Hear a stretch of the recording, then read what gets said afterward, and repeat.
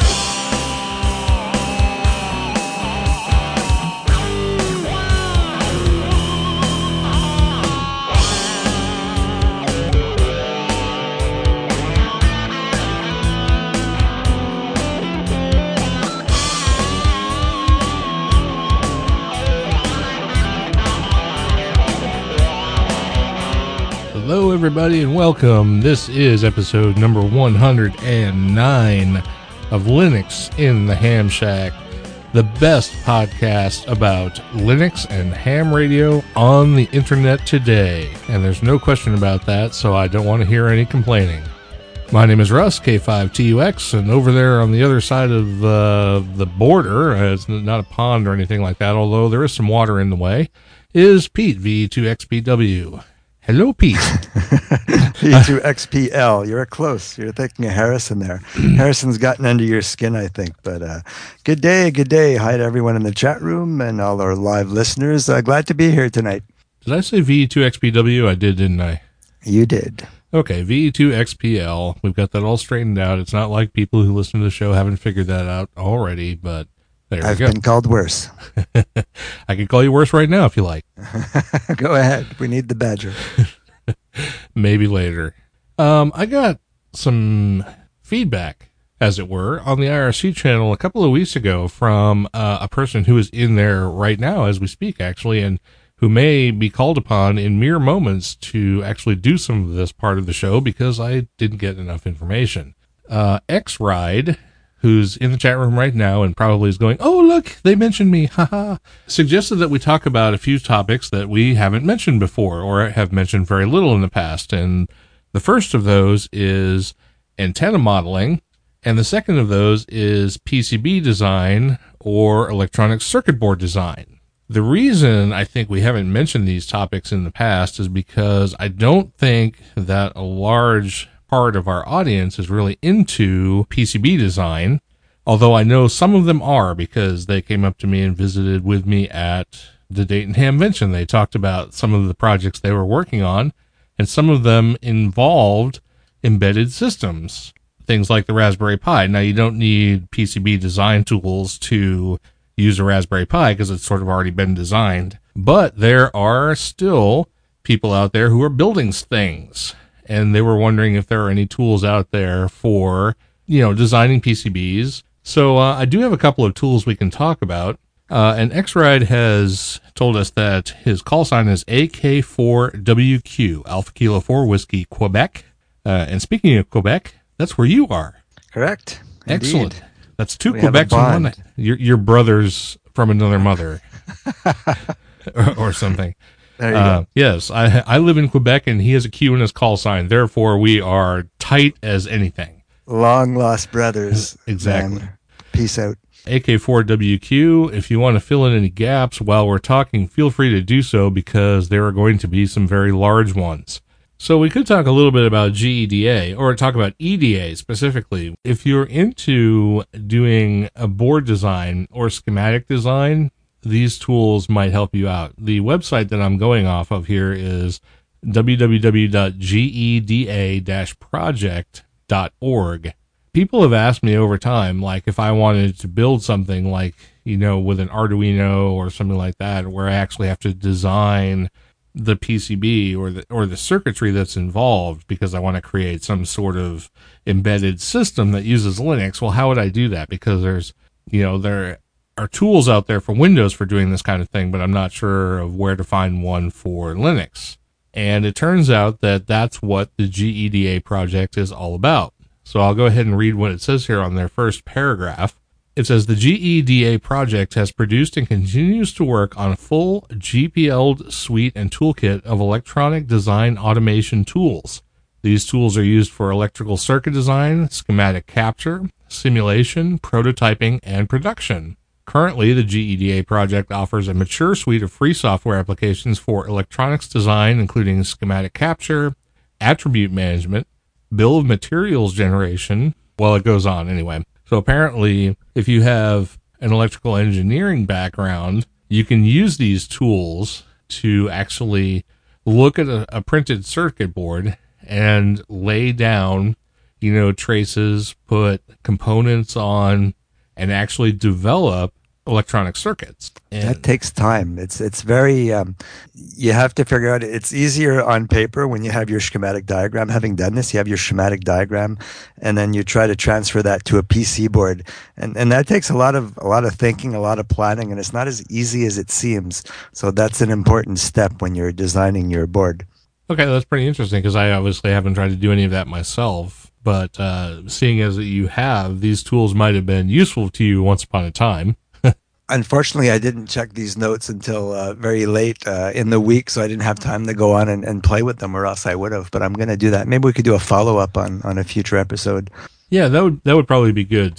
We can sort of put these tools out there for anybody who's interested in them, and maybe we can talk about them with a little more intelligence on another episode. But there's a couple of tools that are particularly interesting to me. One is the PCB tool, which is part of GEDA, which is the printed circuit board editor. It actually gives you the ability to look at a picture of a printed circuit board and then edit it to your tastes. Like if you wanted to put on an integrated circuit or change a transistor or something like that, it actually allows you to model that, change out traces, and do all of those things. I'm not sure how far it gets along. I mean, I'm not sure how the diagrams that you eventually produce would get to an actual printed circuit board, but I assume it gets you most of the way there.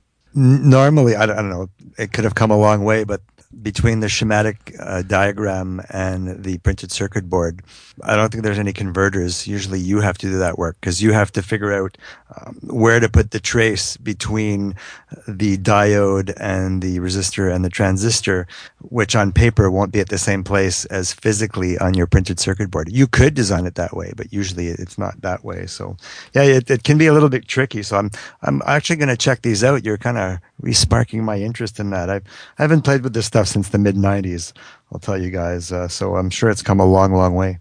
Okay, cool.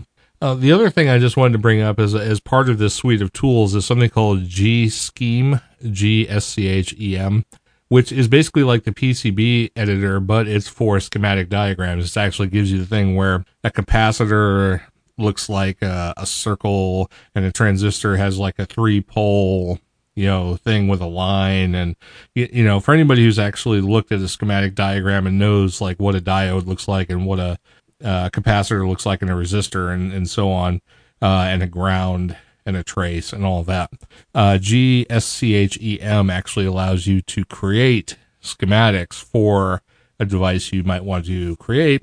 Or if you can download a file in compatible format, you can actually look at the schematic that was created by somebody else. So that seems like a useful tool, even to somebody who's not building something, but just wants to know how something is laid out internally. And I would recommend people check it out too. Just looking at a schematic diagram, a schematic diagram, just looking at it. It's like X-Ray had said in the chat room before, you can't get there before you start. So don't be afraid to look at the diagram and try to figure things out. And yeah, it might be illegible at first, but it's still an interesting exercise. And like I said, we mentioned this early on in the discussion, but if you want to find out more about this particular project, you can go to geda-project.org, and that will give you all you want to know about the different tools that are available in this project. And of course, like I said, they are apt-get installable on Debian-based systems, which would include Mint and Ubuntu and so on and so forth. If you want to try them out or are fascinated by this, check out the website or do an install and see where it leads you, I guess. Be interesting to see if you can get diagrams for the various radios that people have, to get transferred into this software and be able to read the schematic from your favorite piece of equipment in the shack. Yeah, perhaps so. I don't know if there's a schematic out there in GEDA format for my TS570, but if there was, I'd be interested in looking at it. Of course, I'd probably get lost in it like a Wikipedia sort of way, where I'd be going 17 layers deep and wouldn't come up for a week. That's the fun of it, though. Well, perhaps so. I didn't know you had a 570. That's interesting. I like the Kenwood radios. I have a 440 myself, and our club has the 850, and I love them both. They're built like tanks. Yeah, I love my 570. I don't know that I'd give it up for any other radio because, and I've seen lots of radios and they all have, flashy displays and lots of knobs and stuff like that. But for something that just does basic operation, everything you could ever want on HF frequencies, and is really easy to use and navigate, I don't know that there's a better radio than the 570. Yeah, very well. There's the 440. Well, there is the 440, but I think the 440 is a little older, isn't it? Or am I? Oh, yeah, absolutely. I was just bugging you. I have a TS50 as well. That's, I'm guessing, mid-80s, which is one of the smaller ones that was originally built for mobile use. I use it in my RV, and also little tank. I mean, you could practically throw this thing against the wall and you can't destroy it. All the buttons are in front. There's actually the TS50 has a few sub-menus, but they're easy to navigate. I like radios where everything's on the front, where you don't have to go through, 17 layers of menus. I'd rather go through 17 layers of PC board than 17 layers of menus to get through something. I'm actually pretty familiar with the TS50. My first radio was actually a TS130. It was sort of one of the radios that fed off the 520 Kenwood legacy, which was a radio that was tube radio. So, of course, you had to, set the plate adjustment and, get the finals all worked up and everything. Whereas the 130 was actually a solid state radio. So you didn't have to do that, but it still had the kind of look and feel of it. So it was pretty neat. Yeah. I had an old tube radio for a while. I had a Yaesu FT101 that had the tube finals. It was a hybrid, and I loved it, except when I wanted to talk to somebody really quick, and then it kind of annoyed me. But I actually missed that radio. I sold it, and I probably shouldn't have, but yeah, that's okay. Anyhow, that being said, I'm going to stop. We could talk about radio reviews all night, and we don't want to do that. No, we probably shouldn't do that. Now, I'm going to guess that my next topic, which is Manjaro Linux, is something that you have not experienced to date. No, but I was reading your notes and I'm excited. I'm, like I was saying in the chat room and have mentioned in the past, I'm searching for the perfect Linux distribution for myself and my shack. And this seems very exciting. So I can run through all the other ones that I've tried in a little bit. But right now I want to hear what you have to say about this, and I'll probably give it a try. Okay, well, Manjaro came to my attention because a lot of the folks that I chat with on a daily basis are really, really, really, really, really into Arch Linux. And to them, Arch Linux is like the next greatest thing. And I personally have never seen any reason whatsoever that I could think of to use Arch Linux. In fact, this came up when we were talking to Peter64 a few episodes back. Somebody then told me about Manjaro Linux, which is basically Arch Linux without all the crap that you have to do to get Arch Linux running. It's basically Arch Linux with an installer. And I was like, well, that sounds pretty cool. Maybe I'll try that out. So I did. And I ran this thing in a virtual machine environment under VirtualBox on my PC. And what's interesting about it is when you download the Manjaro installer and do the install, it looks and feels almost exactly like Linux Mint. Now, that's probably not coincidence because I downloaded the Cinnamon version. And Cinnamon, of course, is a project that came out of the Linux Mint area. So that's the desktop environment that I picked, but that's not the one that you need to pick because it actually comes in an XFCE version, an OpenBox version, a Cinnamon version, like I just said, a KDE version. And of course, if you don't like any of those, you can put any kind of desktop environment on it that you like, but those are already prepackaged and you can run it right out of the box with any of those. Just download it as it is, 32-bit, 64-bit, do the install, and you'll have that desktop environment available to you. Now, of course, it runs by default as a live CD. I believe it's actually a live DVD because I want to say it's about 1.3 gigs on the download. Once you download it and fire up the installer, it, basically, if you don't do anything, if you just fire it up from an install disk, and let it run. It will boot up into the environment that you selected as your download.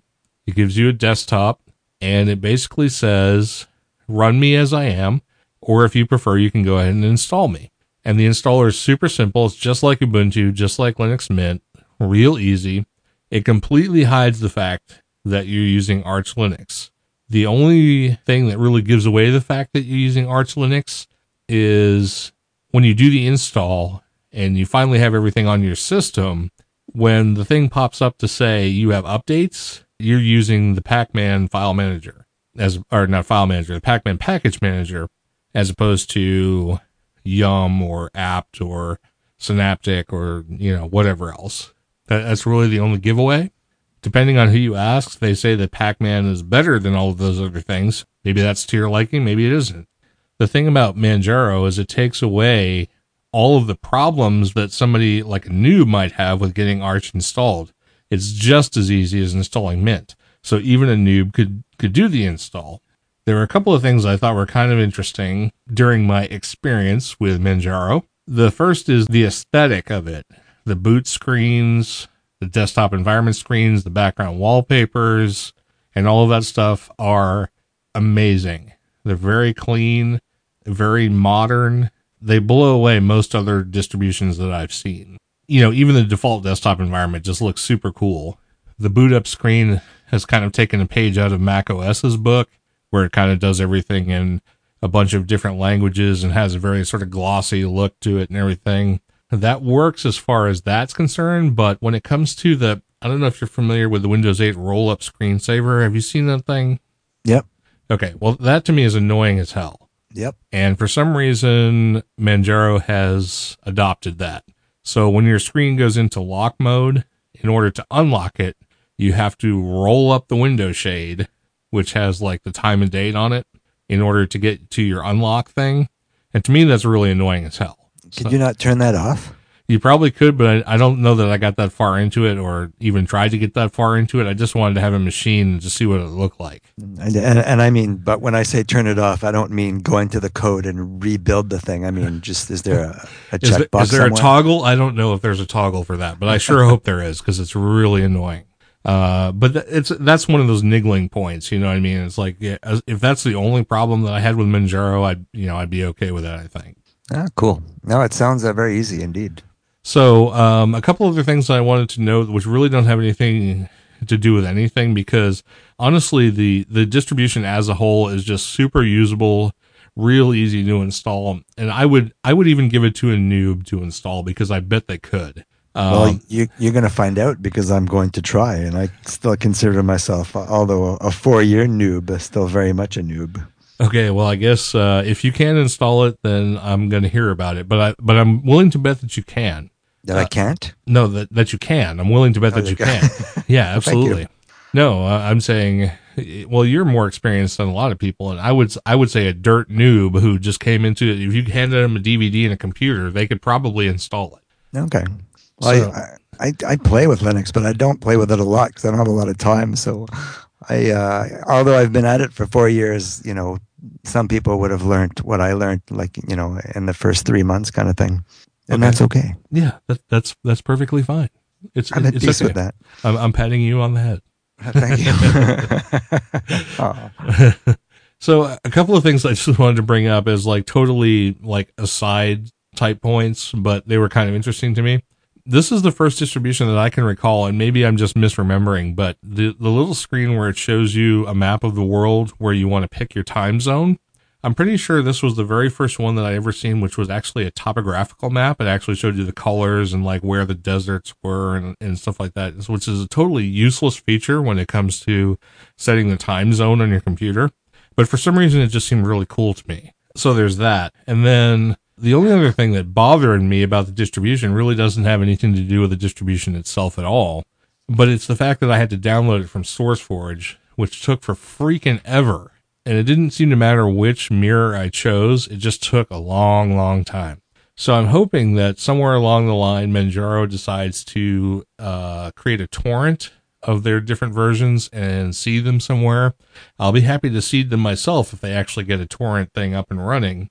But I would love to see Manjaro distributed by torrent, because it would be nice to be able to download it way faster than you can get it from SourceForge. But again, that's not really about the distro. Mint distributes their distro by torrent, and I love being able to get it that way. SourceForge isn't usually that bad, though. Maybe you just had a bad ISP day or something, no? Maybe, but I really don't think so. I mean, even at home, my download speeds usually run around 30 or 35 megabits per second. My download was going to take an hour and a half. And I'm guessing it's not like because of the size of the file. No, 1.3 gigabytes. See, what happened was I downloaded it at work. I let it run for about 2 hours, so it completely downloaded at work. And then I was able to download it to my home PC, which is on the same network, using my DSL connection in about 8 minutes. So that's what I would expect from a download for a larger pipe out on the internet, not an hour and a half. Mm-hmm. Yeah, absolutely. It's funny you mention that, because when I download stuff from work, it takes about an hour and a half for a couple of gigs as well. But us, it's just because of the internal, all of the internal settings and I guess the billions of pipes it has to go through before it finally gets to my little office in the basement of the hospital. But it's just, it's a fraction of the time here at home compared to where it is there. But we're supposed to be fiber optic fed. We have the latest and the greatest machines, but yet here with my little crappy PC, I can download way faster. I know my bottleneck was not me. I would expect that any pipe that's feeding me, regardless of how many it actually has to go through, would be way larger than my DSL connection. So the fact that I was getting pretty poor performance meant that there was a bottleneck somewhere else. And like I said, torrents seem to alleviate those bottlenecks, because you get multiple data streams and all of that. So I do hope they'll distribute via torrent at some point. Well, there you go. We'll just tell everyone to go down and make the suggestion, and you never know. Maybe they just haven't thought of it yet.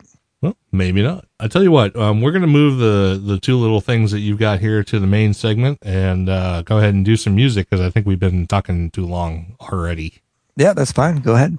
All right. Well, we got some music then, and just for the record, because we have a policy of full disclosure, which I've just revealed because we really have no such policy. I took all the music again for this episode, so these are all my selections. Pete will get his chance someday. And I'm okay with that. Okay. I'm glad you're okay with that, because I might have to kick you off if you weren't. Anyway, I heard this song the other day. I can't remember where. I think it was over on Linux Outlaws or maybe Rat Hole Radio or something like that. But Heffervescent, which is a group that we have played on this show a few times in the past, has come out with a new album this year. And they have this great song on there called Let This Monkey Go. I have no idea what this song is about, but it is a great tune. A little unusual for the stuff we usually play around here, but I think everyone should really enjoy it. We'll hit this and we'll talk some more on the other side.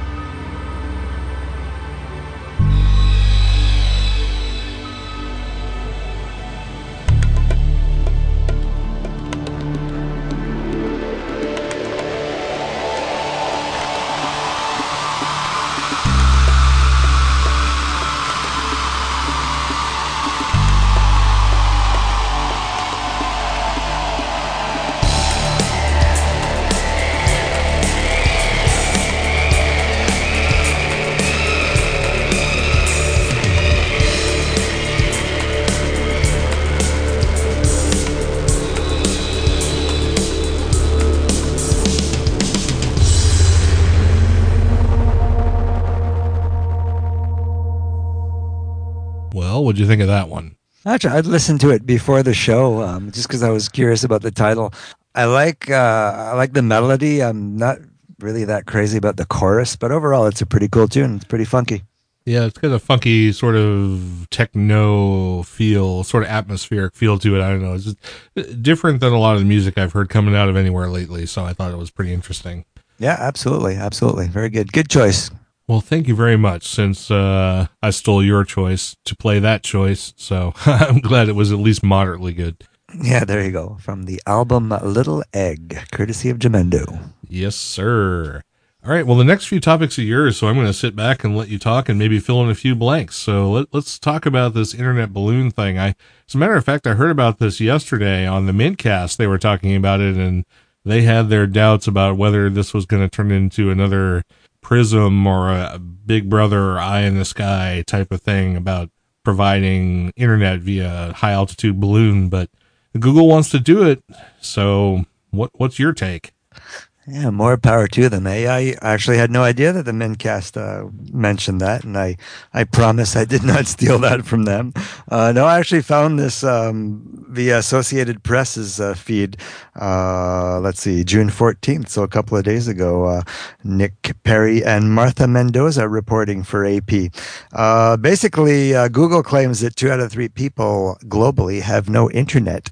I saw this. I thought this was like the coolest thing I'd seen. I mean, everybody loves to hate Google. Well, some people love to love them.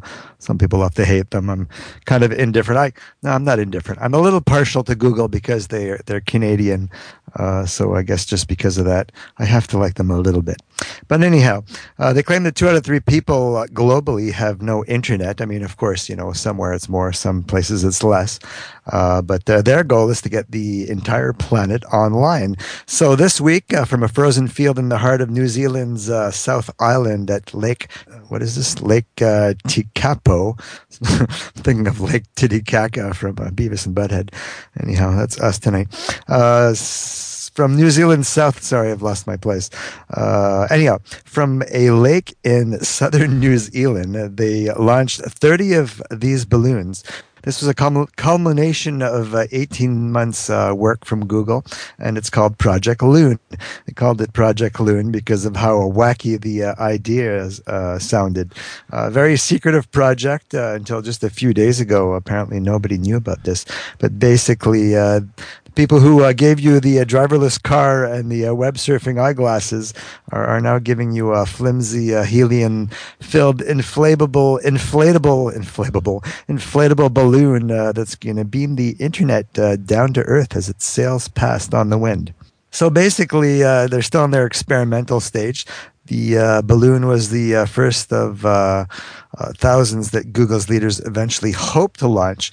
These things fly about 12 kilometers or 20 miles up in the air in a layer called the stratosphere. And they want to do this in order to bridge the gaping digital divide, they say, between the world's 4.8 billion unwired people compared to the, 2.2 billion who are plugged in. So basically, they say that this might leapfrog, expensive laying of fiber cable and things like that, and give ease of access to the internet to places, desert areas, places in Africa, Southeast Asia, etc. So the first person to get this Google balloon internet access was a farmer named Charles Nemo in a place called Leiston, New Zealand. What Google basically did is they handpicked a number of people to be their test people, and they didn't even tell them what they were testing when they chose them. So these people kind of took a leap of faith. And basically Google, what they did is they put this antenna on the side of this person's house, the people who were the test people, and the antenna looks a little bit like a big basketball sitting there on the side of the house. Not that big. It was maybe, 18 inches in diameter. It's bright orange, of course, so it's kind of an eyesore. If you live in any place that has restrictions, you might not be able to use this, but that's okay. So these balloons will fly free in the air, of course, on the prevailing winds. What they claim is that the beauty of this stratosphere is it's got very predictable layers of wind that go this way and that, and that by controlling the altitude of the balloon, they can actually steer them relatively easily. Each balloon would provide internet access for the area twice the size of New York City, so about 1,250 square kilometers for us Canadians, or 780 square miles roughly. And they claim that terrain is not a challenge, be it flat or mountainous. You don't have to worry because the balloon is sitting above you. They want to put a network of balloons, so basically the balloons will backbone off of each other. And that way, because as a balloon flies by, so this gentleman, farmer who had the test, claims that he got the internet for about 15 minutes while the balloon sails past. Of course, they don't have a network up there yet, but the theory is that they'll have a network of balloons that they'll be controlling so that as one flies past and you get the signal, it's over you. You lose the signal, but by the time you're losing the signal, you're getting the signal from the next one, which is coming behind it so many miles away. Did you say this test candidate's name was Charles Nemo? I don't know if you pronounce it Nemo, Nimmo. Charles Nemo, small town of Leiston, New Zealand. He's a farmer and small businessman, and he used it to check the weather. And this is a true story, or they claim he checked it to check the weather to see if the weather would be good enough to shear his sheep that day. I see. No, you pronounced it in such a way that I was thinking NEMO in my head.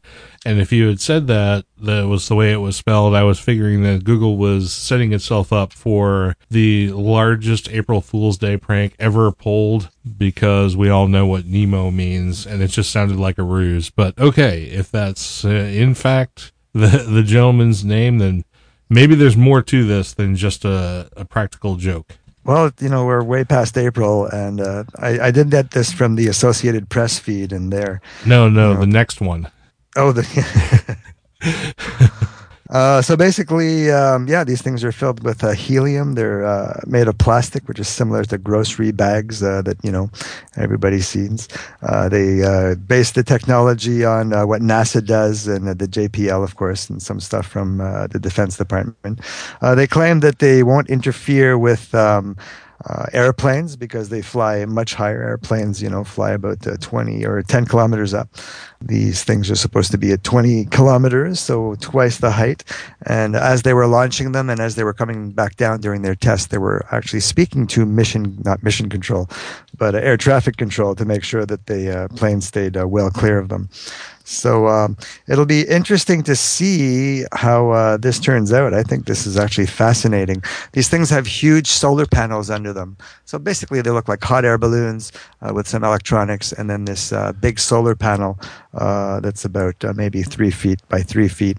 And the solar panel in 4 hours of sunlight will get enough energy to power it for the entire day. So I just thought it was the coolest thing I'd ever seen. Go to google.com, google.com/loon, Loon, and they actually talk about it. And they have some videos, which is where I saw what these things were shaped like. There's 2 or 3 videos, and one of them is a 4-minute video that shows you the launch of these things and how they're built. And I thought it was quite fascinating.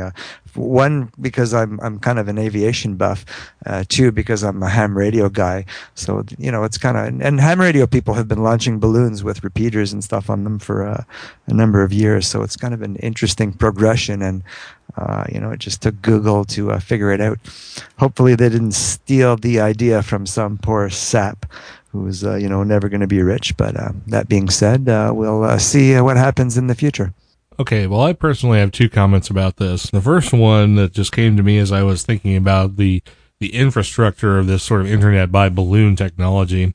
Most people, when they experience an internet connection, they get a certain amount of performance based on how much is delegated to them by how much they pay, meaning that lots of customers will be connected to a high-speed connection, and then it's whittled down as it goes out towards the customer's premise. But in the case of these Google balloons, the data path is going to be the same on the uplink as it is on the downlink. It's not like there's going to be more bandwidth given to a balloon on the downstream side as it is on the upstream side. So how are they going to delegate this speed kind of thing? I'm not sure it's even something that they've considered. I mean, I'm just wondering what the backbone pipe is, I guess, is what my question is. What's the backbone for all these balloons? Well, I know that they're connected somehow to a network on the ground. But aside from that, the research that I did, I didn't go that far into it, to be quite honest, and I'm not sure that the information is there. If you go on the website and google.com/loon, what you'll see is kind of a more of a kind of a marketing spiel. They don't go into the details of it just yet, and most likely to do that on purpose. Or maybe it's there. I just didn't see it, but it's 3 pages. The website, there's 3 links, so there's not a whole lot of information there. Right, more fluff. I mean, I know they're going to get some sort of. I just wonder how much bandwidth they're going to get from these things, because obviously they're going to have to be connected to a terrestrial backbone at some point, and they're eliminating some of the latency in some of these high altitude products, like in the satellites, because the satellites have to be hundreds of miles into the atmosphere. And so you have built-in latency because of that. And since these balloons only fly at 20 kilometers or so, you won't have those high latencies, which is a great thing. But I also wonder about the ability of them to mesh and the ability of them to transmit the data effectively back to the terrestrial network to provide decent internet service. I guess we'll see how these things pan out in the future. And obviously they're not releasing a lot of details right now, but these are thoughts in my head. Yeah, they have one paragraph on it, on the How Loon Works section, and it reads, each balloon can provide connectivity to a ground area about 40 kilometers in diameter at speeds comparable to 3G. For balloon-to-balloon and balloon-to-ground communications, the balloons use antennas equipped with specialized radio frequency technology, blah, blah, blah. Project Loon currently uses ISM bands, specifically 2.4 and 5.8 gig bands, that are available for anyone to use. And it's another comment they made, that they'll be using bands that are not really regulated. So that's kind of another interesting little detail there. Well, I think some industrious ham is going to have to get his hands on this project and allow us to saddle some sort of HF gear along with these balloons, so we can start doing HF by Google Balloon. Well, there you go. Well, maybe you should just, maybe there's not a whole lot of ham operators at Google, so maybe if we throw the idea at them, who knows? Yeah, balloon bounce. That's no pun intended. Yeah, exactly.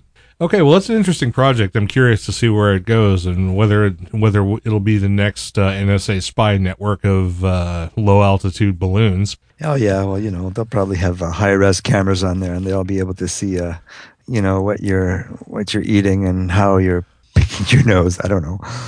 Hang on. I got to go to the closet, get my tinfoil hat. I'll be right back. Yeah, for sure. Okay, I'm really curious about this next story, because I went all over their site and I was trying to figure out what you were talking about by this thing. So go ahead and enlighten me. Yeah. Yeah, Linux. The Linux in there had the tagline on the Etherpad that Russ is referring to is that I wrote is Linux in the Ham Shack's Badger hits the big time. And the only reason I wrote that is because I was camping this weekend, and I walked into the local store in the town where we were, a little town called Coaticook, Quebec, which is a beautiful little town in the eastern townships. It's got a gorge and falls, and anyhow, it's just very, very, very beautiful. And I was looking for a sunblock for my lips, for sunscreen, and I bought a brand of SPF 15 all natural unscented sunscreen from the Badger Company, and you can actually go to badgerbalm.com and check out their natural products. I thought I'd mention them, one, because they're all natural. Of course, they're not free. Because they're natural, you could argue they're open source, but anyhow, I just thought it was funny. So I bought one. So I actually, in my hand, am holding a small tube of Badger Balm. So I don't know if it's going to prevent me from swearing, but it will prevent my lips from getting burnt during the summer's adventures. It's interesting that they chose the term balm, B-A-L-M, because balm sounds like bomb, B-O-M-B. And of course, we drop many Badger bombs around here all the time. So. Yeah, there you go. I can't remember where I heard this. Some comedian said, I worry, should I go to the airport and say lip balm, or I'm worried that if I say lip balm at the airport, they'll come and get me. As well, they should. Yeah, absolutely. All right, so our main topic, as chosen by Pete, V2XPW, for the show tonight is Field Day, which is coming up this weekend. And if you're not prepared for field day or have not decided on a place to go for field day as of yet, I suggest you get your Badger in gear. What would you like to say about Field Day 2013? Well, thanks for giving me the main topic. Well, Field Day is this weekend, so I thought it was apropos. Field Day is personally my favorite ham radio event. It's kind of how I got started, so that probably has a little bit of something to do with it. My first experience in ham radio was at a local club during their Field Day, so, you know, it's a very exciting event. Basically, what is the Field Day? It's put on by the ARRL, which is the Amateur Radio Relay League, the United States National Ham Radio Organization. It's the single most popular on-the-air event held annually in the U.S. and Canada. It's held every year on the fourth weekend of June, and this year being, like I said, this weekend, the 22nd and 23rd. More than 35,000 radio amateurs gather, either within their clubs, for groups of friends. Some people are alone in remote locations. And the objective is to work as many stations as possible on any and all amateur bands. Of course, all the traditional ones, you're excluding 60, 30, 17, and 12, which don't contest. And also learning to operate in abnormal situations and in less than optimal conditions. So basically, quite often you're simulating emergency setup conditions like you would have in an earthquake or some other natural disaster, something like that. Field Day is open to all amateurs, of course, in the areas covered by the ARRL and RAC, which is Radio Amateurs of Canada, which is the ARRL's northern counterpart. Actually, I recently learned, this is a very, very big tangent, but I recently learned that the Radio Amateurs of Canada used to be a branch of the ARRL. I just found that out this week, and I was not aware of that. I don't know if you were, Russ. You know what? I was not aware of that. I had no idea that the Canadian organization had any affiliation with the ARRL at all. Yeah, I thought that was fascinating, and eventually they split. I don't know what the history is. Somebody mentioned it. I'm going to check into that as well. But anyways, organizations and countries within the IARU Region 2, the International Amateur Radio Union, Region 2, and of course, DX stations residing in other regions may be contacted for credit, but they're not eligible to submit entries. So you could, talk to somebody in France or Paraguay, but the person in France or Paraguay is not eligible for the contest. It's just Canada and the U.S. So a very exciting event. Our plans for Field Day, my plans myself, is for the past few years, I've been one of the main organizers for our local club's Field Day. Our local club is Victor Echo 2 Charlie Lima Mike. We're the Montreal South Shore Amateur Radio Club, and it's always an epic event. What we do is basically we set up outside. We have a small communications trailer. Very small. The trailer's it's a 16-foot trailer, I believe, a little pull-along thing. And we have one HF radio. We're operating one alpha category, which means we have one operational station at any one time. We have various radios set up, but only one of them will be on the air at a time. And mostly that's because we have trouble finding operators for the 24 hours of the contest. We're a small club, so but that's good. We have fun. We always set up an HF station, CW station.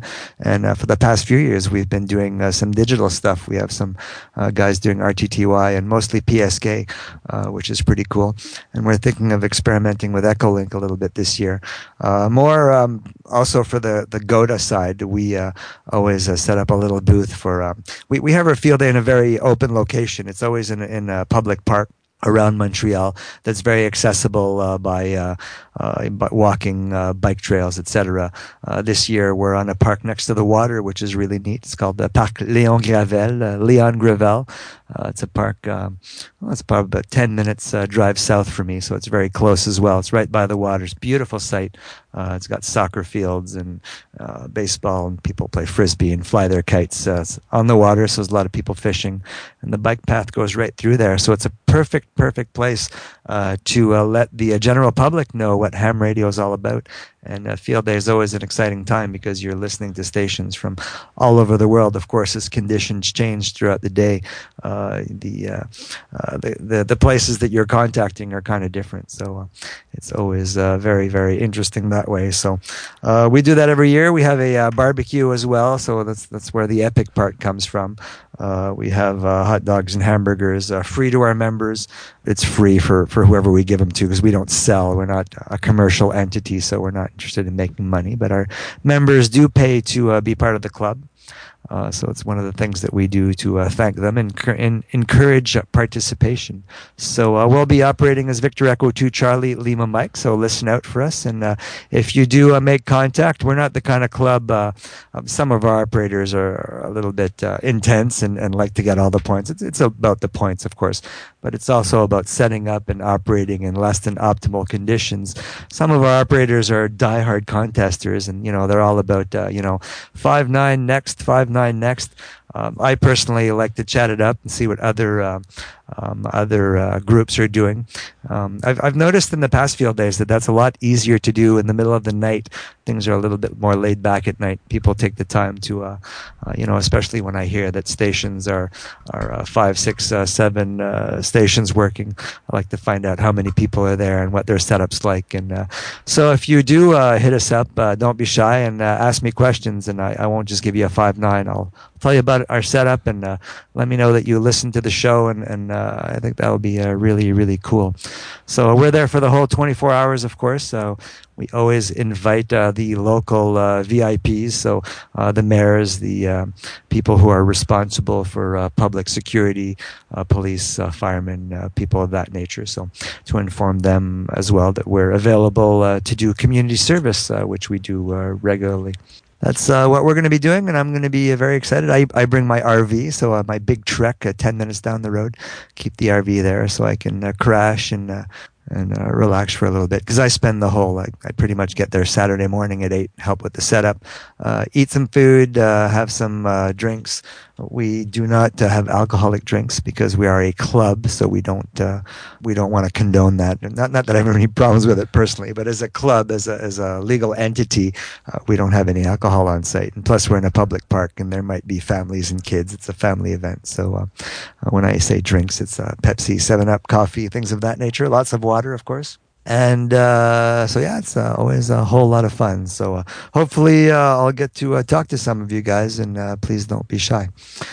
That's my spiel for Field Day. I do want to encourage everybody to participate, of course, licensed and non-licensed ham. If you guys want to find your local club, you have these things called GOTA stations. GOTA is an acronym for Get on the Air.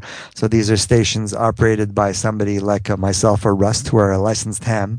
And you would come up to us and say, hey, I'm interested in this newfangled ham radio thing. How does it work? And we'll just sit you there in front of the mic, and you'll get to call CQ. And that's a little bit how I got roped in, and I got the bug. So all of the information is available at arrl.com. That's www.arrl.com/field-day.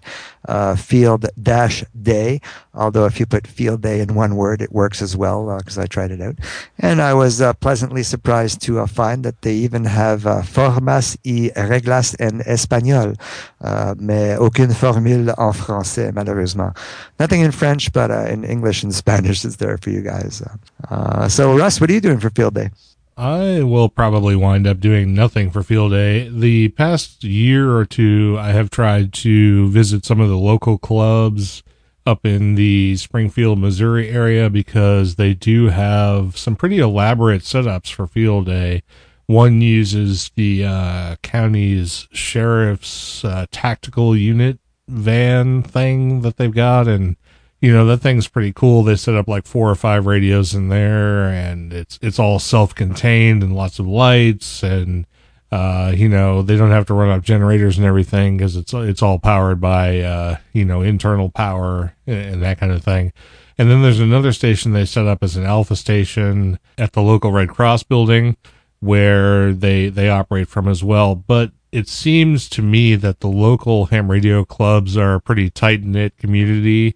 And while you're welcome to go in there and watch, the goings on and everything. They don't really have a GOTA set up, and they don't seem particularly interested in helping you operate on their equipment and everything. So, if you're standing there watching what's going on, that's one thing, but if you actually want to participate, it's not quite as friendly as it definitely should be. I will take this opportunity to plug my former ham radio club, which is the Aroostook Amateur Radio Association. They're up in Aroostook County, Maine, specifically Presque Isle, which we talked about earlier. And yes, exactly. I'm sorry. But anyway, it was fun when I was getting started in ham radio, because they were the ones who fostered my interest in ham radio. They were the ones who did all the testing. They were the ones who provided the location and all the equipment for field day and everything. And I spent a lot of time when I lived up in Maine contributing to field day for the Aroostook Amateur Radio Association. And I would like to say that anybody listening to this podcast should try and contact them if they possibly can. They're operating 3 Alpha this year out of Presque Isle. Their call sign is Kilo 1 Foxtrot Sierra K1FS. You can find out all kinds of information. I actually still maintain their website, even though I don't live in the area anymore. But they have a website, k1fs.org, entirely maintained by me. And it's a great club. And considering the fact that it's a very sparsely populated area, they do their best to bring people into the amateur radio community. And I want to say that via their testing programs, they create, I want to say, on the order of 10 or more new hams every year. Wow. Yeah, and it's they do their best. They're a nonprofit, 501c3. They take donations. You can become a member, and of course, they have members from mostly from the Aroostook County area, but they have some in around here. Of course, for me, there's another guy in Missouri who is also a member. They even have members in Great Britain. So you're still a member? I am. Yeah, good for you, Russ. That's awesome. I'm glad to hear that some clubs. I mean, if you're still a member, that just goes to show how cool the club must be. I've written this down because I'm going to be in the area, as you know, and I'm going to make a point of contacting their repeater and saying hello, because I think that's great, and it's a shame that more clubs don't. I remember a long time ago, actually, on this show specifically. Maybe it wasn't. Maybe it was on Richard's other show, but he did a whole spiel on how a good ham radio club should conduct itself. And one of his big pet peeves was the fact that some of them are very tight-knit communities, and they don't necessarily welcome people from the outside.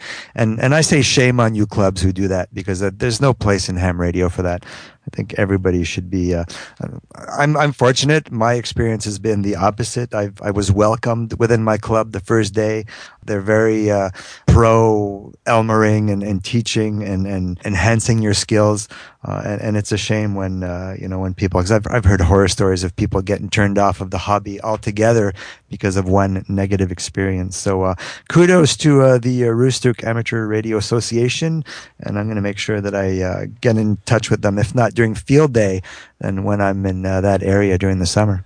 Yeah, they were always one of the most fostering organizations that I could think of, and no radio club that I've come across since really has been as open as they are. It's a little unfortunate that they're sort of tucked away in a desolate, if you will, part of the world where they don't get a lot of interest in ham radio and whatnot, but what interest they do get, they foster with all their hearts, and I really thank them for that, for giving me the opportunity to get where I am and to sort of give back to them, in what little way I can. So K1FS, Kilo 1 Fox Sierra, is the club, k1fs.org if you're interested in that. And Pete, for you, the local repeater is 146.73, minus on the offset and no tone. You can log that now. I've actually written it down. Actually, I wouldn't be surprised if it's already programmed. I've already programmed my 710 for the eastern part of North America, which is where I'm going to be hanging out. I'm going to be in Brunswick, Maine for a little bit in July, and then we're going up to the Presque Isle area and then the Maritimes in Canada. So I've actually used the ARRL's repeater directory to program my radio, and I wouldn't be surprised if that frequency is already in there. However, I've written it down, and I'm going to double check and make sure it's in there, because shows. I'm going to make sure that I give them a shout out. I'm going to be spending about a week in the area on the Canadian side, but I easily can contact Prescott from where we are. And it's called Bath, New Brunswick, just outside of Florenceville, where McCain makes its wonderful French fried potatoes. Yes, I'm very familiar with potatoes, and for those folks who don't live in Aroostook County, Maine, yeah, it's all about the potatoes. Anyway, they even have a potato museum just north of that. It's on our side, it's on the Canadian side, but on the way to Presque Isle, I can't remember where, because that's where McCain's head office is. They have the McCain's Potato Museum, so if ever you're in the area and you want to come up, you can visit the Potato Museum. You can also go to the Potato Blossom Festival. I think it's sometime in August up there. Anyway, if you happen to get on the local repeater, look up N1NXU. That's Steve, November 1, November X-ray uniform. I think he'd get a thrill from hearing from you, because he's the only one on the show that I know for sure actually listens to us. So that might be interesting. And I would like to say, and I know he doesn't listen, but Steve does. So when it comes to Field Day, and I'm going to try and get this episode out before Field Day happens so Steve can listen to it, make sure that Scotty, and his call sign is Whiskey Alpha 1 Yankee November Zulu, WA1YNZ, make sure that Scotty does not hog the CW channel. Make sure that that rig gets used by somebody other than him during Field Day, because to me that was the only shortcoming of Field Day, is if you wanted to do CW work, you had to bully Scotty out of his radio. That's funny, because we have a Scotty in our club too, and his name is actually Pierre, like myself. I'm Pete. My birth name is Pierre. I'm very francophone. Je suis français de nature. Mais, hey, stop that. You're hurting my ears. I'm trying to bring a little culture, a little international flair to Linux in a Ham Shack. But no, we have another Pierre. The reason they call me Pete is because I lived in Alberta for so long, but it served me well in our local club, because there's an old-timer whose name is Pierre. So by calling me Pete, they don't get us confused. But Pierre, his name is, his call sign, is Victor Echo 2 Fox Echo. And he's one of the best guys I've seen on CW, bar none. This guy was in the military. He's in his mid-60s now. He's been doing CW since the womb, pretty much. And he's the same. Once he gets on, you can't get him off. Like, you got to tackle him out of that chair, and it's hilarious. But he gets the contacts though, so it's fascinating. It's amazing to see a good CW operator operate. I can watch him for hours. This guy is so good that the one of the local festivals here, they do a tribute to old careers, and they choose him every year to be the CW operator, like you would have seen in a railroad station. So we have our own Scotty. I know what you're talking about.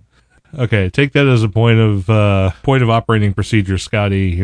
Let someone else do CW for at least a couple minutes. There you go. So is there anything else? Scotty. Yes, beat me up, Scotty, and don't do it with CW. So is there anything else you want to say before we wrap up our talk on Field Day?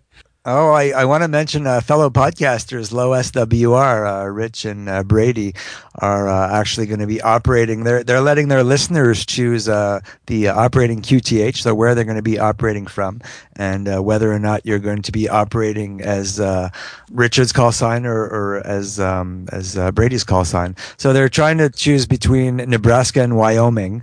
So you can go on their website and vote. I voted for Wyoming just because Wyoming sounds cooler than Nebraska, but really, I'm sure they're both great locations. So if you want to encourage some fellow podcasters, go to their website and help them decide where they're gonna have their field day. My God, I'm drawing a blank. Right now, there's I think 7 voters to 5 in favor of Wyoming as AC0XR, and that was my choice. Also because, I bond with Brady because we both have an X in our call. And as you know now, that's my new criteria for bonding with people. You don't get out much. No, actually, you get out way more than I do, so I can't say that. All right, well, I think if that's it, we'll do some music, and then people will not want to miss segment 3 of this show, because we're going to talk about the Podfather, Adam Curry, and I'm not going to say some very nice things. With that as our little teaser into segment 3 of the show, what I would like everybody to do is take a notepad and a pen or a pencil and write down how many different genre or style changes you detect in this next song. And I'm pretty sure you won't get them all. But anyway, this is a great song by a woman and a band called Leslie Hunt from an album called Your Hair is on Fire. Wait. A woman and a man called Leslie Hunt. And a band. Oh. Band. B-A-N-D. Sorry, my mistake. Yeah, and a band. Anyway, the band, if you will, Leslie Hunt, is a song called Open Your Eyes and see if you can count all of the different style changes that happen during the song. We'll see you in a couple minutes. I know how crazy it is, thinking it's love when it's the opposite. Confusing defenses for abandonment. Purple skin, you can't convince that you're fine, that you're fine. I know the story as well as you. Flames into ash and then nothing grew. Spreading your seeds is a futile activity. Nothing is worth all this.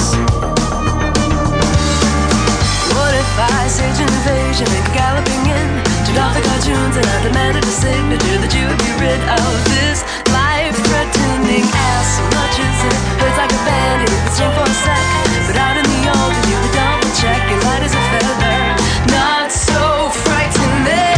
Now you can go where you wanted to. Now you can take what you wanted to. Out of this life before it passes you, and it's going to, so open your eyes.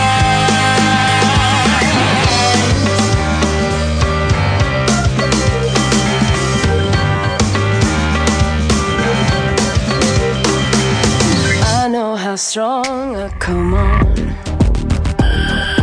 Stay on this path and soon we'll be gone. I've already tried to sit idly by, and then one day I wrote this song.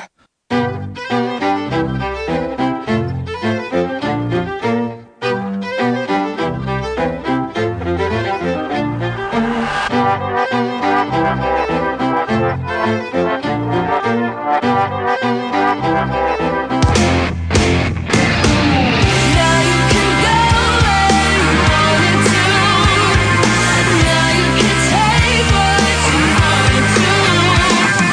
Out of this life before it passes you, and it's going to, so open your eyes. Yours to open and mine to listen. A far cry from how you can't be living. It sounds so simple, but totally changes the will to open your eyes. Open your eyes. Open your eyes. Open your eyes. Open your eyes. To open your eyes. Now you can go where you wanted to. Now you can take what you wanted to. Out of this life before it passes you, and it's going to, so open your eyes. And it's going to, so open your eyes. And it's going to, so open your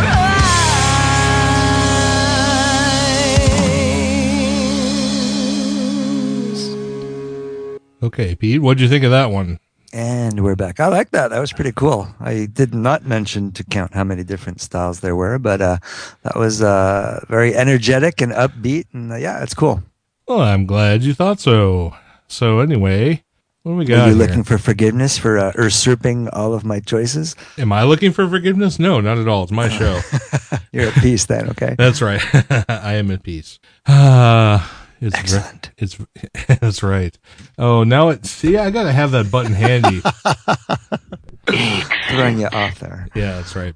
I was feeling very zen before I couldn't find that button. That's all right. Disappointed! You can get it with practice. For those people who are wondering why we haven't announced the winner of the Beaglebone Black yet, it's because we aren't going to do it. Yeah. Oh, yeah. And it's not because we don't have a winner. It's because we will have a winner. But I would like to encourage more people to join our contest. I'm not sure that we actually gave it enough time. We have had entries, so there's no question about that. We've gotten a few entries, and I'm glad about that.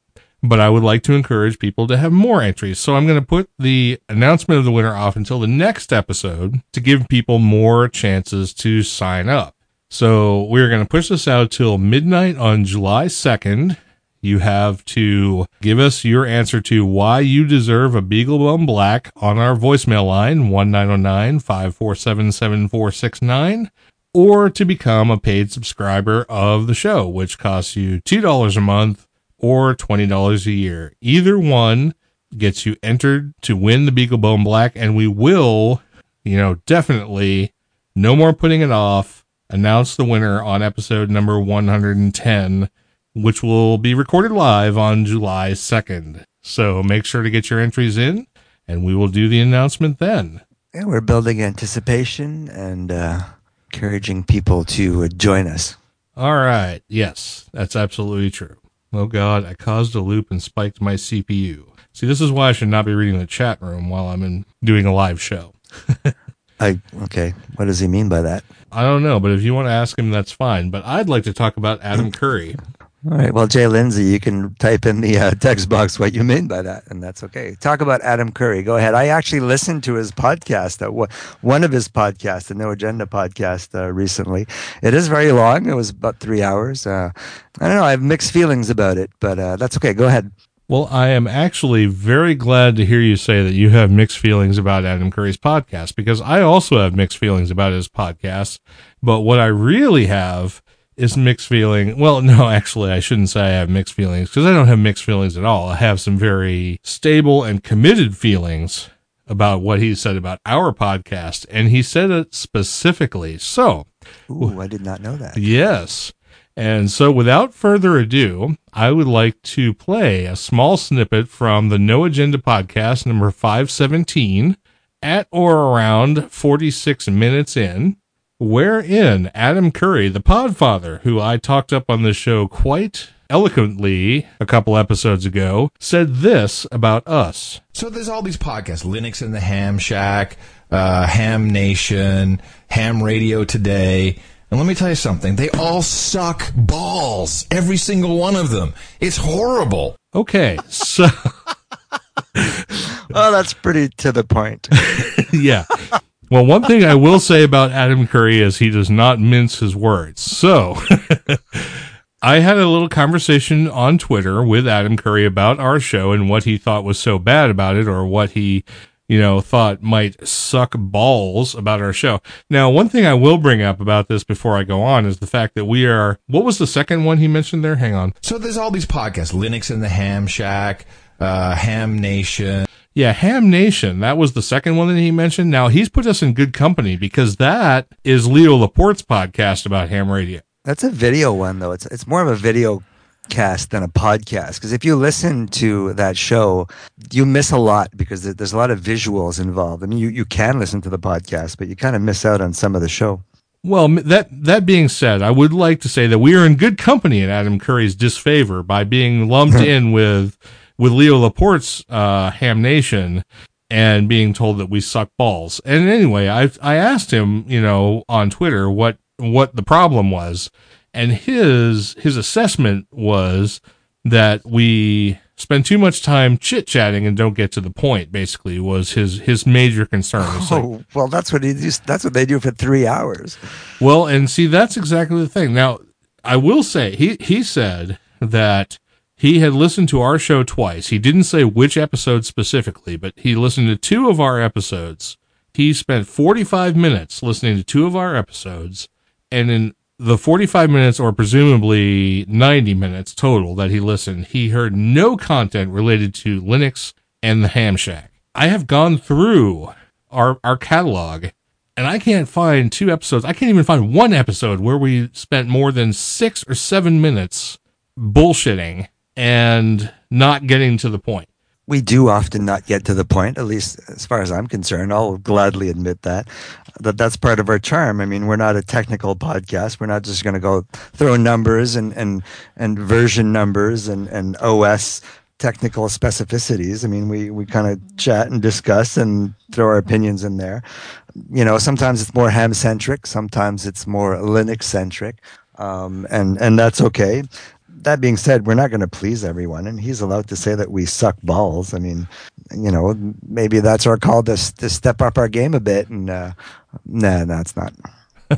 No, it's not that. I mean, I'm not going to bring myself down to his level. I mean, he started the genre more or less, and he thinks he's entitled to tell everybody how it is that they're supposed to podcast. But honestly, if you jump from us over to the Linux or over to the No Agenda podcast, yes, when they do their little intro thing, they get down to it, they get right to the point, they talk about their first story, and they talk about stuff for the next 30 minutes, and then they spend 45 minutes jacking each other off. It's ridiculous to me that somebody can say to me, or to you, to the co-hosts of this show, and even to Leo Laporte, who hosts another fine show, that maybe we don't get to the point like right out of the gate, but he spends 45 minutes talking about all the people who've spent money and contributed to his show that no one could care less about. It's like, if you want to stay on topic, your show could be about 2 hours shorter, Adam Curry, and I don't necessarily want to stoop to his level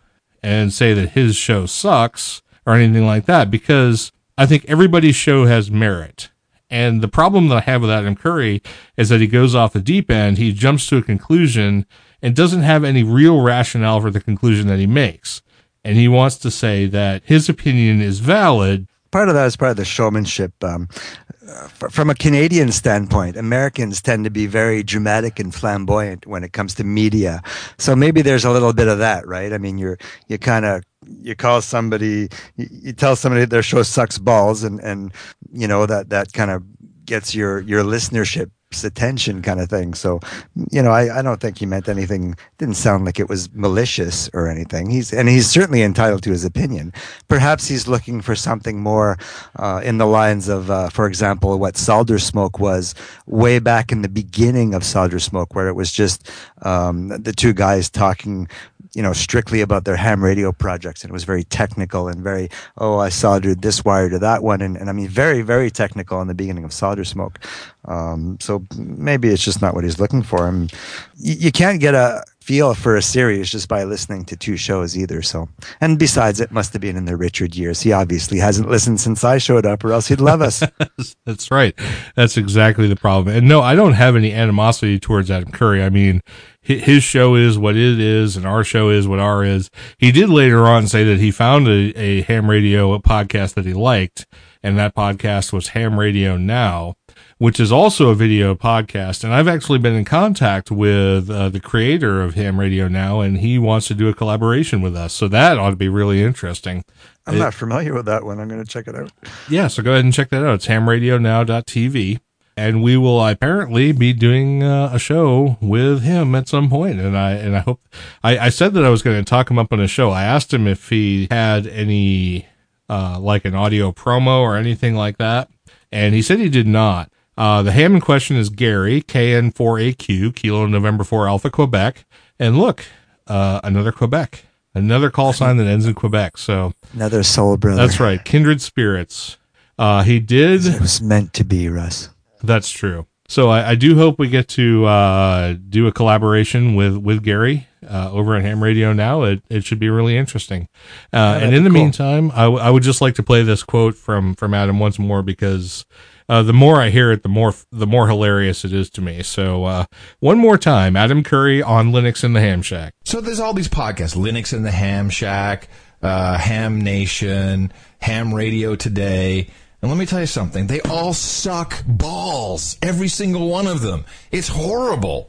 So, Adam Curry, thank you so much, because maybe you've driven people to listen to us, whether you say we suck balls or not, because I happen to think we do a pretty good job over here. We do what we say what we do, and you have a right to state your opinion and to not like us all day long. If nothing else, I got to play a cool soundbite from your show. So, There you go. And any publicity is good publicity, so we'll take it. Right. That's what they say anyway. I guess we'll find out if that actually holds true, won't we? Yeah, it'll be interesting. All right. So where are we going next? Now that I've talked about Adam Curry way too much, we've got some feedback here. So, and the first one is actually from Gary KN4AQ. So you want to go ahead and read this one? Oh, you skipped a whole bunch of stuff. Oh, did I? Oh, look at that. I'm jumping. Aren't we down. doing the social media roundup first, or do you want to skip that and go after? No, let's do that at the end. So go ahead and talk about Gary. All right, I'll talk about Gary. Is a nice man. I just got to find the spot. It's in there. For Trust a loop me. here. Okay, Gary KN4AQ of Ham Radio Now TV. We got an email from Gary. It says, "Hi Russ, thanks for pinging me. You're on my list."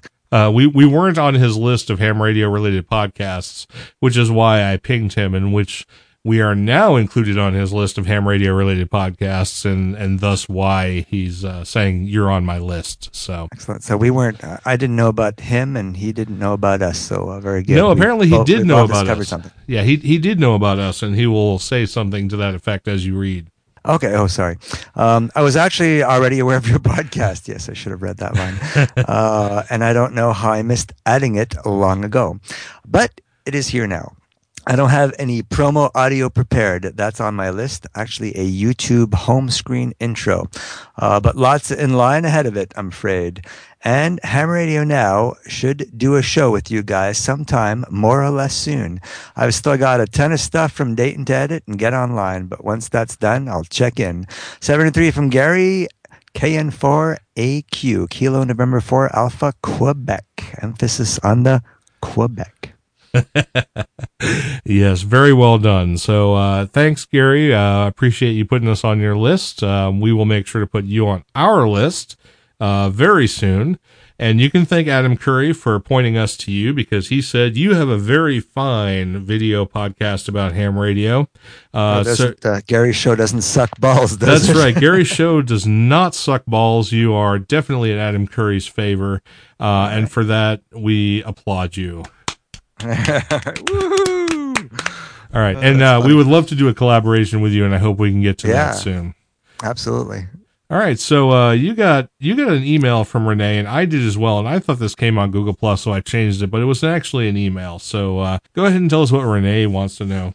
Yeah, okay. Renee sent us an email this week. I have not answered Renee yet because I was away for 4 days. I only read the email when I got back on Sunday. So I thought, well, maybe he's listening live so he can hear what we have to say. And if not, I will answer his email in the course of the next few days. But basically, he says, "Hello, can you please help me? I want to install Linux." Well, you're at the right place, Renee, and good on you. Ubuntu, I have read that they do not take it so closely with privacy. Debian and Fedora would better score on this plane. Which distribution would you recommend where privacy is board certified and is also suitable for ham radio? He says 73, and his call sign is Papa Delta 5 Romeo Sierra, and his name is Renee. Well, thanks for your email, Renee. We appreciate your listenership, and that's a great question. So I put you on top of the list to see what you recommend, unless you want me to go first. I would recommend Linux Mint, as would you, because I think it's just a very newbie-friendly distribution. I'm not sure how privacy and free software oriented it is. I assume that it's fairly well privacy and free software oriented, not as much as, say, Debian is. Because Debian has a whole separate repository directory for software that doesn't meet the compatibility with the GPL. Now, if you're really, really concerned about what you consider free software, there are distributions which are certified, if you will, by the Free Software Foundation. So is that what he meant by board certified? And that may exactly be what he meant. And if you give me a second, I will give you the rundown of what the Free Software Foundation considers certified distribution, certified in the GNU Linux vein as supporting free software. First one is BLAG, B-L-A-G, which is based on Fedora. The second is Dragora, D-R-A-G-O-R-A, completely independent distribution apparently. The third is Dynabolic, DYNEBOLIC. There's also GNUsense, based on Ubuntu. There is Musix, MUSIX. There is Parabola. There is Trisquel, or Trisquel, depending on how you prefer to pronounce that, TRISQUEL. And there's Ututo, UTUTO. Apparently these pass muster with the Free Software Foundation. They're based on various other distributions and, RMS certified to promote freedom. So if you want to try those, go for it. You can find that list at GNU.org/distros-free-distros.html. If you're not quite as worried about the board certifiedness of their free software freedom, I would go with Linux Mint. And I might even try Manjaro, which is the distribution we talked about at the start of this program, because I think both are excellent distributions, easy to install. And while they may not be as focused on freedom as some of the other ones that I just mentioned, they are certainly worth giving a try to. So with that, I will let you hear Pete's assessment of the same question. Yeah, absolutely. Well, I wasn't sure what he meant by board certified. I kind of figured it was in the same vein as you mentioned. But yeah, I also, my first recommendation would definitely be Linux Mint 15 Olivia. I have tried both the Cinnamon and the Mate desktop. I prefer Cinnamon. I just find it's just a little, cuter. It's just nicer to look at if you want. If it's your first foray into Linux, it's definitely an easy transition from a Windows or a Mac OS, if that's where you're coming from. I mean, I'm not making any assumptions, but definitely easy to install. It's got a very friendly package manager, so you could find your favorite ham radio programs. Because he also mentioned that he wants a distribution that's ham radio friendly. So definitely Linux Mint doesn't have any pre-installed ham radio programs, but you can definitely get a whole bunch through the repositories through the Synaptic Package Manager, which is what Olivia uses.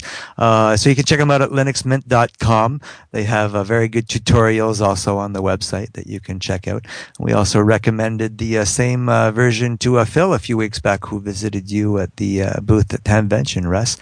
The other ones that I might recommend if you're a little bit more adventurous, well, yes and no. I mean, Hammix 5.0 and HamOS 12.48. HamOS being Richard and Brady from LowSWR, which is Richard who programmed it.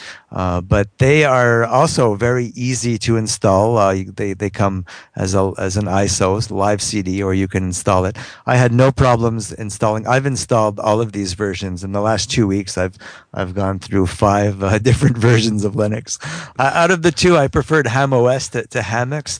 I just find it has a nicer finish, and it's got a whole bunch of ham radio programs, and it doesn't have too many, but it's got various programs for logging for digital modes, FLDigi and company, rig control. It's got things like Zaster, DRAT, so pretty much anything you can do in ham radio, it's already there. It's a small distribution.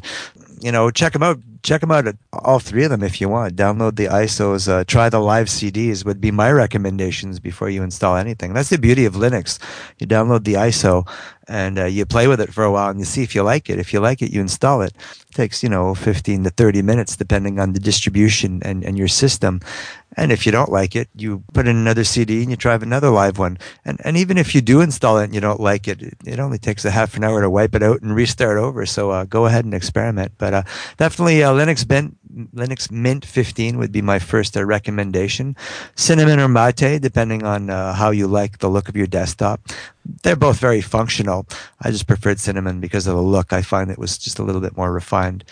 And maybe check out Hammix and HamOS as well. And I'll be sending Renee an email explaining all of these choices and offering more help if he chooses. So if you have any questions, if anybody has any questions, don't hesitate. Have you played with Hammix or HamOS at all, Russ? Have you had a chance? I have looked at them a little bit, but unfortunately they're so much like other distributions that I already use, I haven't really embraced them because I do with Debian sort of everything I ever wanted to do, and I don't need HamOS or Hammix to to sort of get me in the right direction. But that doesn't mean it doesn't work for other people. It just doesn't work for me. That's the only thing I'm saying by that. Your distributions do not suck balls. Okay. I just want to make sure that we're clear on that point.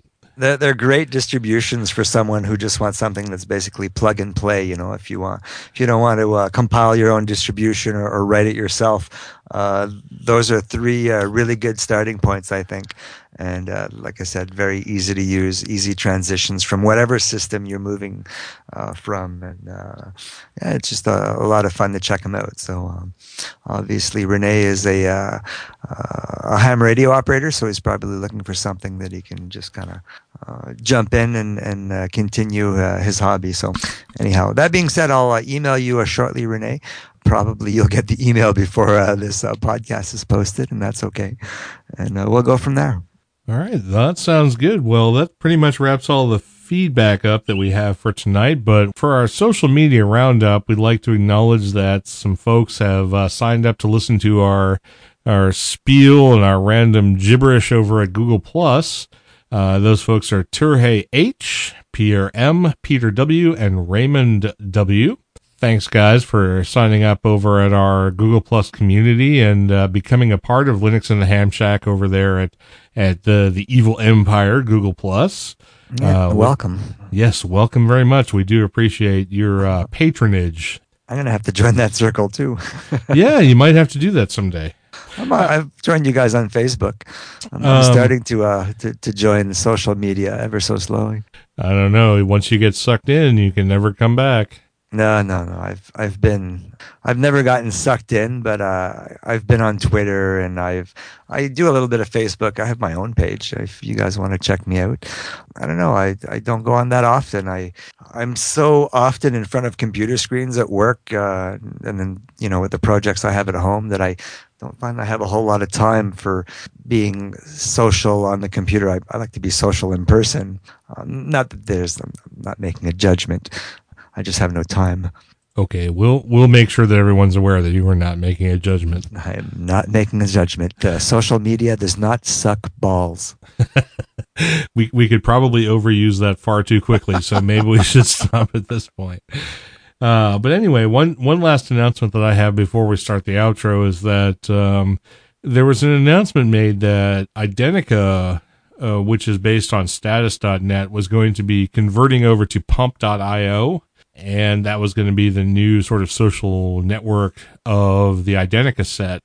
Well, a lot of people don't really, cotton to that transition from Identica to pump.io. So they've started their own status.net instances, which is very easy to do. You can just look up status.net, download the application, basically a web-based app. And if you have a server running somewhere, you can run your own version of status.net, which I have decided to do. So instead of getting all my updates and subscribing to other people's updates via Identica, I now use my own status.net update site, which is u.bluecows.com. That's the letter u.bluecows.com. And if you're interested in subscribing to my updates or you get a subscription from me, it will be from K5TUX at letter U, .bluecows.com. And that's so that I will still be able to send and receive status.net updates when Identica decides to disappear. So that's the new address for me. I'm no longer J.R. Woodman at Identica because Identica supposedly is going away. They're going away. Is Identica a Canadian company? Do you know? I don't think it's a Canadian company. They just usurped the .ca domain. There you go. Yeah, that I was just happens curious about that. So, and if anybody else is if they're interested, not Canadian, I don't care if they disappear. Right. And if anybody else is interested, my u.bluecows.com is an open status.net server. So if you don't already have an Identica account, but you want to have a presence on status.net for all the other people who use it, my status.net server is open and I can give you an account on it. So just email me at k5tux@lhspodcast.info and I'll be happy to set you up with an account. Very good. I was muted. Of course you were. Stop muting yourself. God damn it. This show's going to suck balls if you keep muting yourself.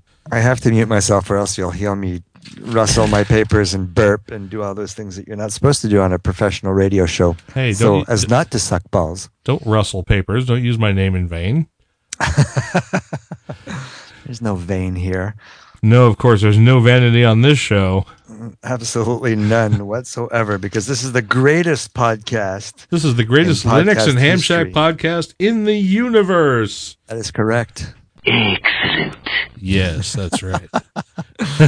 All right. All right, so I'm going to let you start on the outro, and I'm going to play some music and stuff. And what the hell happened to my computer?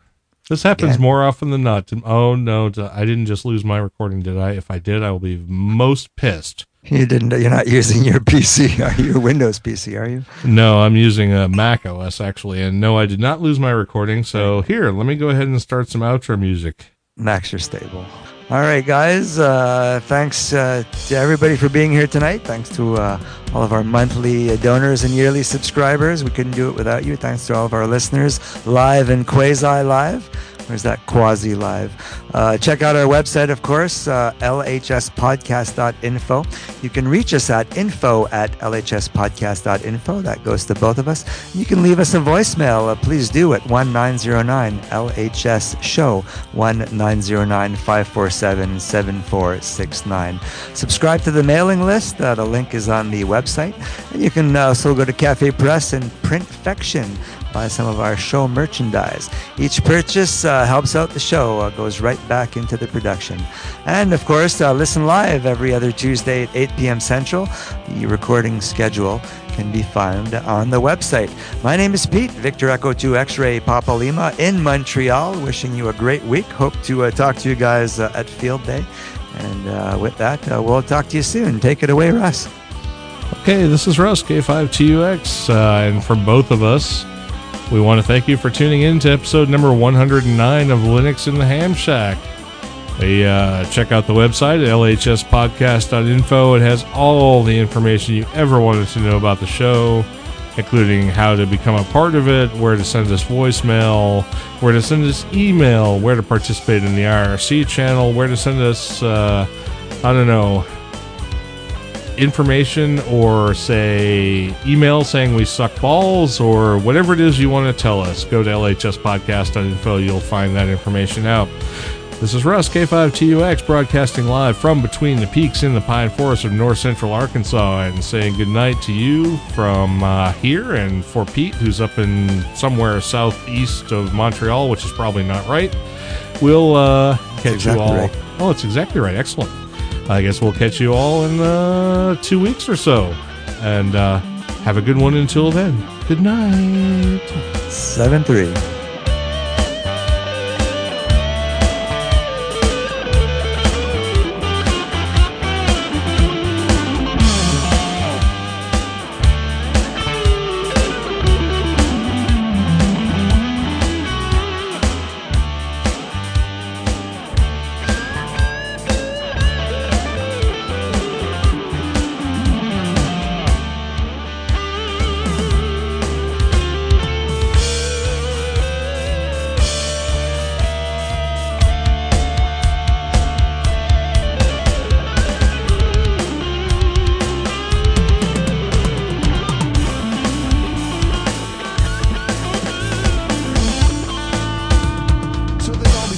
Linux in the Ham Shack, Ham Nation, Ham Radio Today.